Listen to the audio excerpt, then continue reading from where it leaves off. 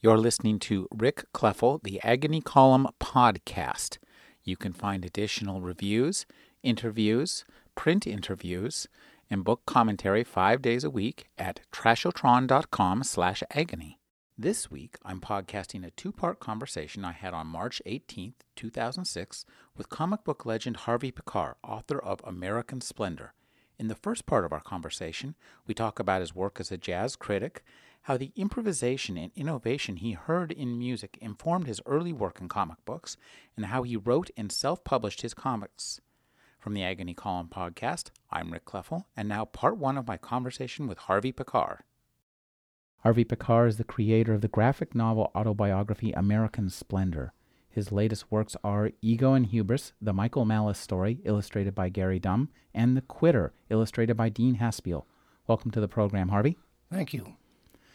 Harvey, you started out as a writer, writing reviews of jazz music. Tell us a little bit about writing reviews and how you came into that, and how that helped you to learn to write fiction. Actually, I should point out I don't write fiction.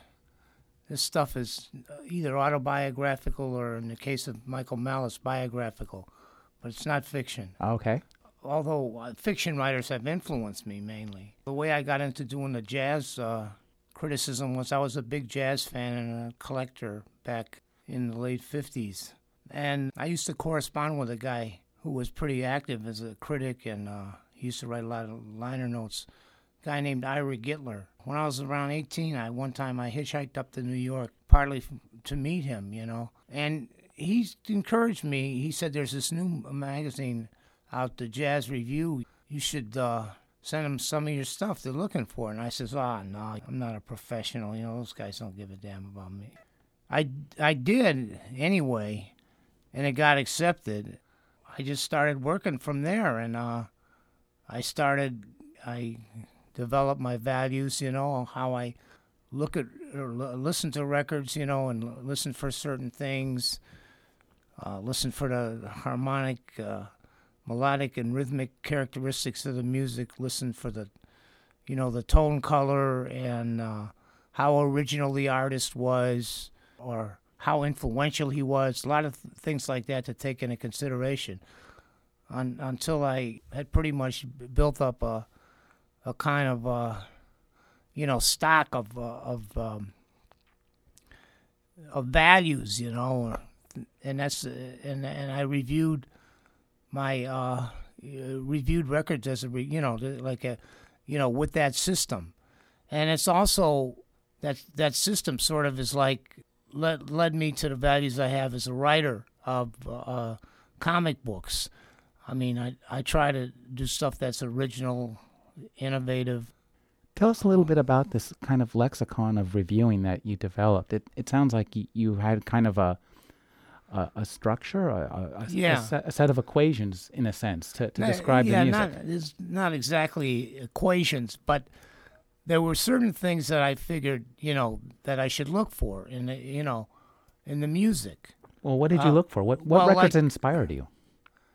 Well, there were a million records that inspired me, but what I was looking for was first of all, when you review something, you should describe it and describe it as accurately as possible. So I would look at the music from different standpoints that, when taken together, make up pretty much the totality of music. It was the melodic, the harmonic, the rhythmic elements, the structure, and the tone colors. First of all, I would try and describe the music accurately, taking into account these features. Then I would check out how original the artist was, because originality and innovation is real important to me. To do stuff to broaden the vocabulary of your art form. That was a big thing with me, trying to. I mean, I really used to celebrate artists whose work was fresh, who were adding something to the vocabulary of the form. And and I retained some of those values. Obviously, I'm not going to write about books or write books from a harmonic, rhythmic, and melodic standpoint. That's when you're talking about music. But the issue of originality and innovation still remains, and that's very important to me to be doing stuff that's fresh and new, you know. And I've tried in my comic books to deal, well, to, you know, both from a stylistic standpoint and from the standpoint of content. I've tried to deal with things that comic books have not dealt with much, if at all, before. Like, you know, like the standard comic book stuff is like superhero stuff, you know, and I happen to believe that you can do anything in comics, and I think it's ridiculous that comics have been confined pretty much to doing superhero stuff when they could be doing anything. I mean, I'm not saying ban superhero stuff, but I'm saying that, you know, you can do all sorts of things, you know, along with superhero stuff. Superhero stuff is, you know, just should be just a kind of a relatively small component of what I would like to see comics become. So I started writing, and I decided that I would like to write autobiographically. So awful lot of my work is autobiographical. Most of it is. And I asked myself, well, what do I, know? What can I write about that I'm knowledgeable about? And what I knew was just everyday life. I had a job as a file clerk at the VA hospital, for years, for decades. But I thought that the job, there were a lot of stresses and strains connected with the job and stuff, and I thought maybe I feel as upset about stuff as Condoleezza Rice does, who knows? I just assumed that just because a guy, for example, is worried about $500 rather than $5, a rich man is worried about $500,000, a poor man's worried about $5, but if it's the last money they have, they're both going to feel pretty bad about it.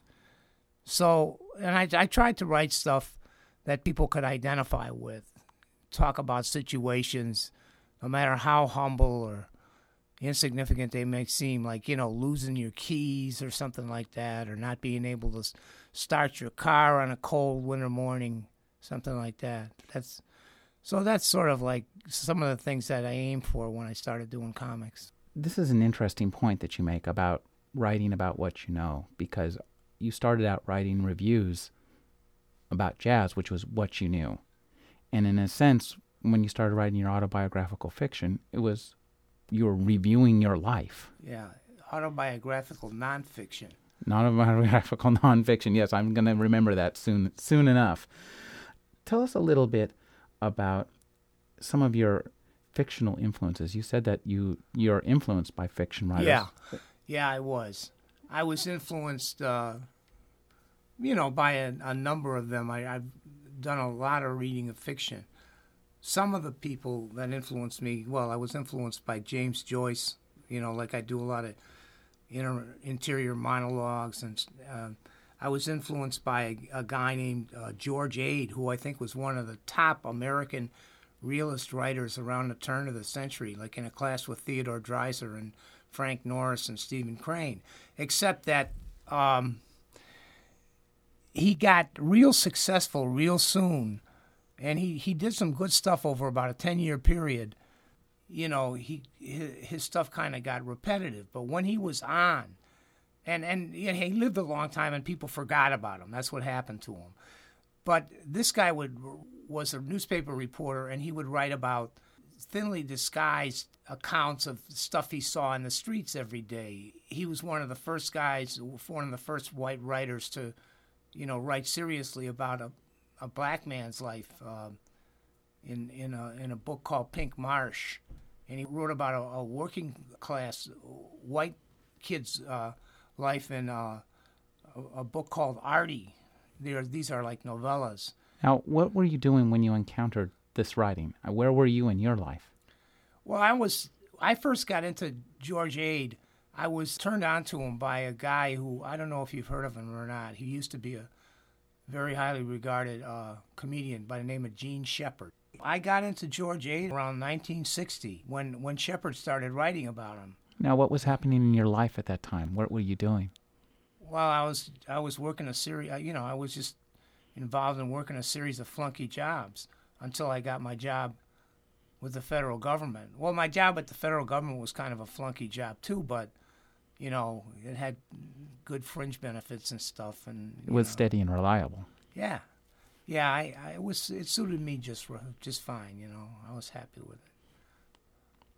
Tell us a little bit about explaining why you like something in a review and why something is a good work in a review is a means of understanding how to create a good work yourself, isn't it? Do the reviews help you, your understanding of music help you to get at your own life better? Well, I mean, in the sense that my understanding of music involves my understanding in the larger thing, which is art. Yeah, I guess so, sure. And again, I come back to the issue of originality. The really great artists, I think, in just about every form, have been innovators, not guys who copied other people. Within the past several years, I've really badmouthed Wynton Marsalis's work because Wynton Marsalis, although he's an excellent technician, he just copies other people. He gets involved and infatuated with one guy, and he'll do him for a while, and then he'll do another guy. Like he was writing these compositions that were like Duke Ellington, and early in his career, his playing was a lot like Miles Davis. He's gotten a tremendous amount of celebration, but he's never been anything like original. I used to write these reviews, putting them down, and I think they probably upset some people because, he's regarded as a kind of a god among some jazz fans and reviewers, and jazz's last chance to make it, because jazz is in a lot of trouble right now. But well, why would you say jazz is in a lot of trouble right now? Because, first of all, their share of record sales, as broken down by genre, it's like they only have like 2% of 2% share, and it's going downward, and it has been going down steadily. Another thing is that jazz doesn't have much of an avant-garde anymore. In other words, there aren't people that are mainly concerned with adding to jazz's vocabulary. There are some guys, and they're doing very creative work.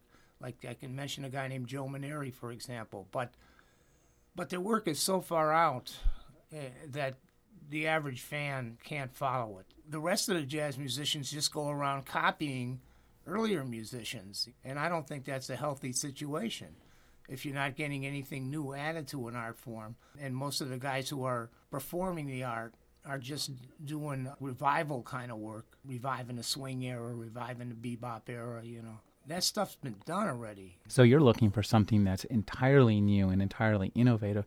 Could it be that the new jazz just doesn't get identified as jazz? Well, that's a possibility, too, because in shedding some of the characteristics that define jazz over a long period of time, and then these new guys came along and, for example, their work didn't swing. And swing had always been considered an essential part of jazz. It don't mean a thing if it ain't got that swing. And without that, some people, although I think the music, you could point to the influences and see how it had gotten to a point where it didn't swing. And I don't think it has to swing to be jazz. But some people, they'd say that's classical music or something. Improvised classical music, modern classical. Marsalis is doing classical music these days, isn't he? Yeah, but I'm talking about avant-garde classical music. Jazz is like avant-garde jazz. Some people think resembles avant-garde classical music, and it could be that the two avant-garde forms are headed for blending or something like that. They're headed toward each other. Now you have more and more artists who are familiar with both idioms, and who take some stuff from both idioms and mix them. Who would you cite in that realm? I'm curious. Okay, I told you Maneri, who's a classical composer. Have you ever heard of John Zorn? Oh yeah, John Zorn's great. Well, John Zorn John Zorn, is strongly influenced by classical music and has written some pieces that are more classical than they are jazz. A lot of the people that Zorn associates with or has associated with in the past, like, for instance, a guy named Dave Douglas, who was a trumpet player with Zorn in a band called Masada. Dave has done some classically influenced stuff. These guys however, Zorn does have a kind of a following, and he deserves it. But I think a lot of people just like him because they think he's far out, than really understand what he's doing, where he came from, and how he relates to the jazz canon itself. Right. So tell us a little bit. Let's ratchet back to you. You're working on one of your drudgery jobs, and you decide to start writing. You've been writing reviews, and you decide to start writing biography. Why did you choose to write your biography as comics? Okay, my autobiography. Autobiographies. Yeah. Why did I start to do that? Because I saw that comics were a very underutilized medium. When I was a little kid, I used to read comic books. I used to read tons of them. Like when I was in elementary school, from the age of about 6 till the age of about 11. And I'd save them and everything, I was obsessive compulsive. However, as I got older, I got less and less interested in them, and they became less and less entertaining to me because they were formulaic. And the formula didn't have anything to do with any of your actual experience. Exactly. It's like right triumphs over evil and stuff like that, and the end has got to show that and things like that. So I was so dissatisfied with so many comic books after a point that I just stopped buying them and reading them.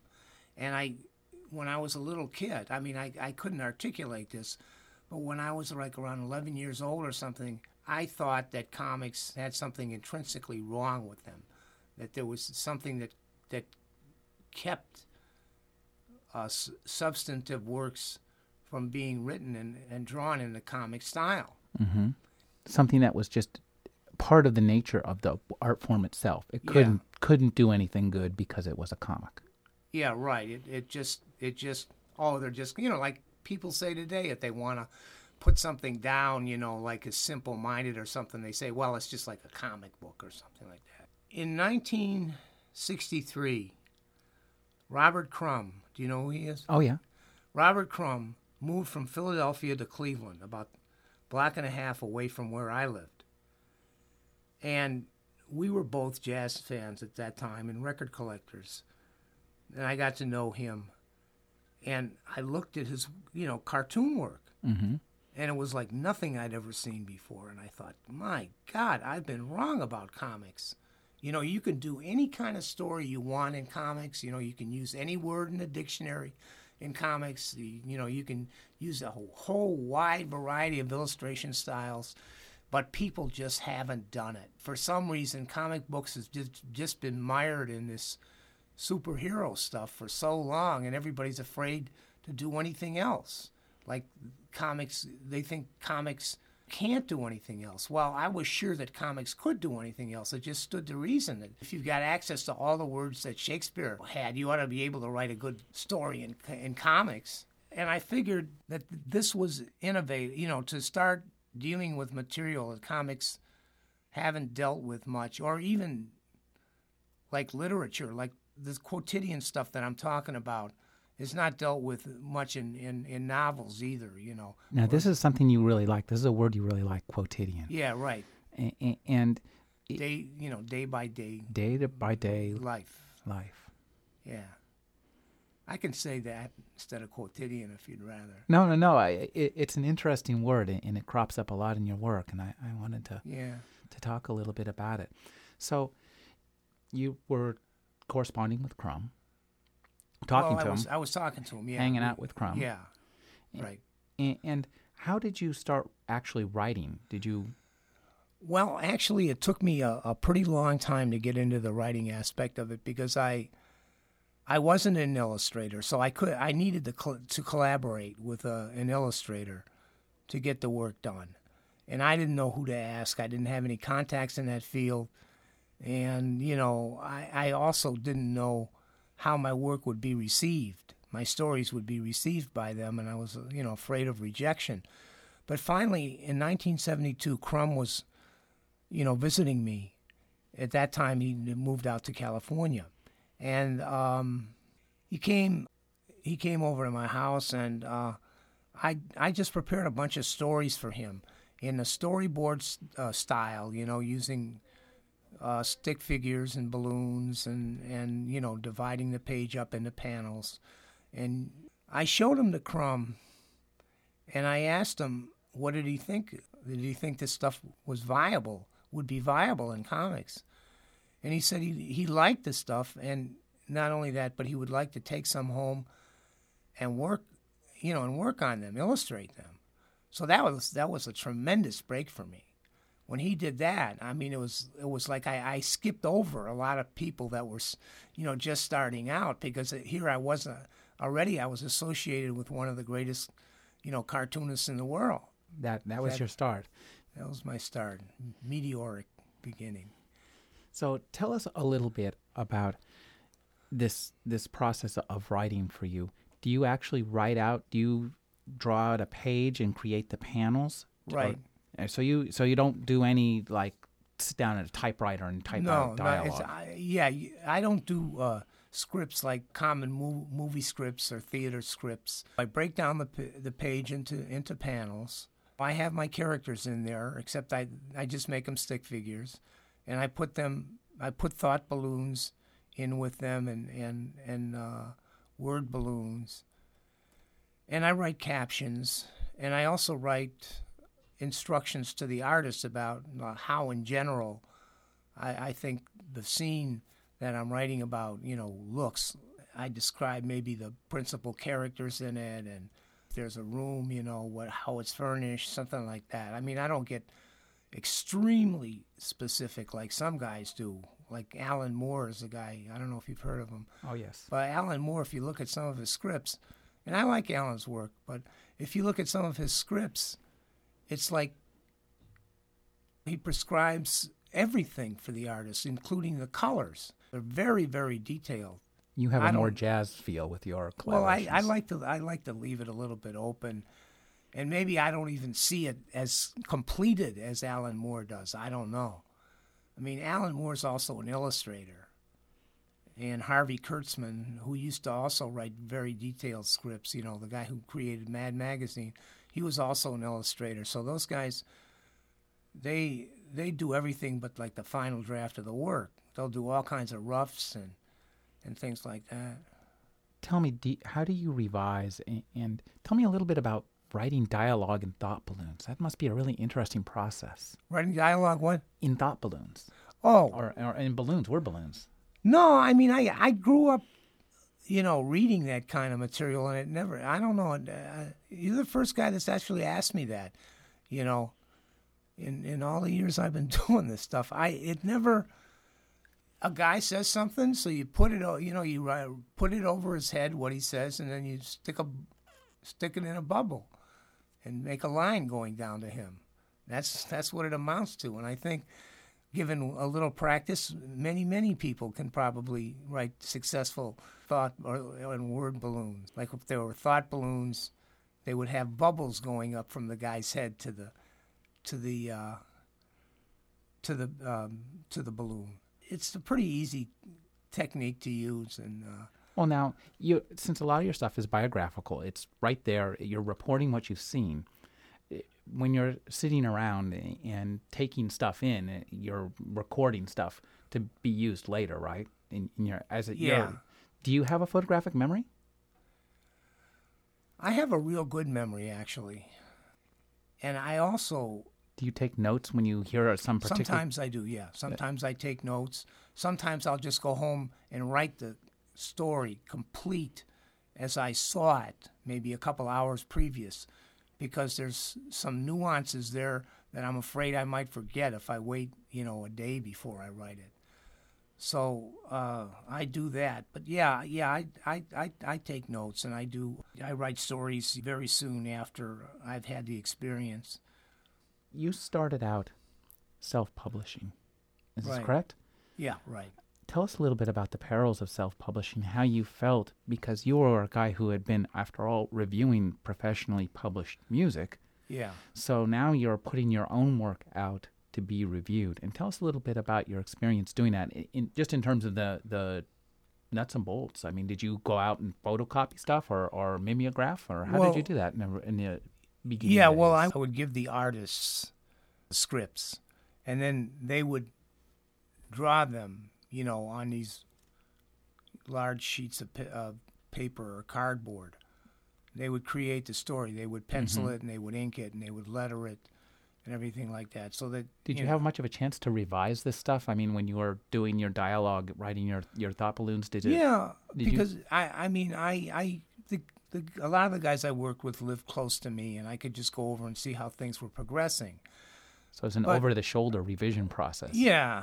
Interesting. Yeah. Did you ever have conversations with them? I don't want to do no. Well, I really didn't complain too much. For one thing, I thought that I was paying them so little money that I figured it'd have to be really something pretty terrible for me to start complaining about it, Mm-hmm. And some of the people I worked with, frankly, weren't that talented. It was just I worked with whoever I could work with. I wanted to work with real good people, but if they weren't available, I'd rather have my stuff drawn by a merely competent artist than not have it done at all. So how did you get your stuff published? Okay, the process was this. I would collect all the the artwork, the original artwork, and I would take them down to a place that shot negatives, and they would shoot the negatives of these of the pages that I wanted to put in the comic book, including the cover. And oh my God, that means that you must have somewhere these originals, piles of incredible originals. No, they go back to by that time it was already the custom to give the artist back his original stuff. Mm-hmm. So I would have then I would take these down and get them photographed, and then the guy who photographed them would give me like 2 sets to take. One was the cover, which was color, and I would take that to one printer who specialized in printing color stuff, and the other was black and white, and I'd have the covers done by one company and the inside done by another. And then they would ship them to a bindery, that is a place that would take the inside of the book, stick it inside of the cover, staple them together, and trim the book to get your finished product. I looked around Cleveland, which is not exactly a major publishing center, and that was the best I could do. And as far as the perils, I lost a lot of money, but I figured, but I quit collecting records, so I lost about as much as I spent on records, so I figured it was worth it. So how big was your first publication? How many copies did you print? I always did 10,000. 10,000. So you started big from the beginning. That's quite it's a bit. fairly big. Yeah. Well, the cost per unit goes down when you print more of them. How did you distribute it, and how did you get it reviewed and respected? Okay, there were as far as there were at one time several distribution systems in place in this country that would distribute underground comics or alternative comics, whatever you want to call them, like Last Gasp, Kitchen Sink were a couple of them. Capital City. I would just send them a comic book and ask them if they'd be interested in buying some, and they would order some. Okay, now about how did I get them reviewed? I didn't even, at that time there was so little critical writing about comic books, alternative comic books, that I didn't even try and get them reviewed.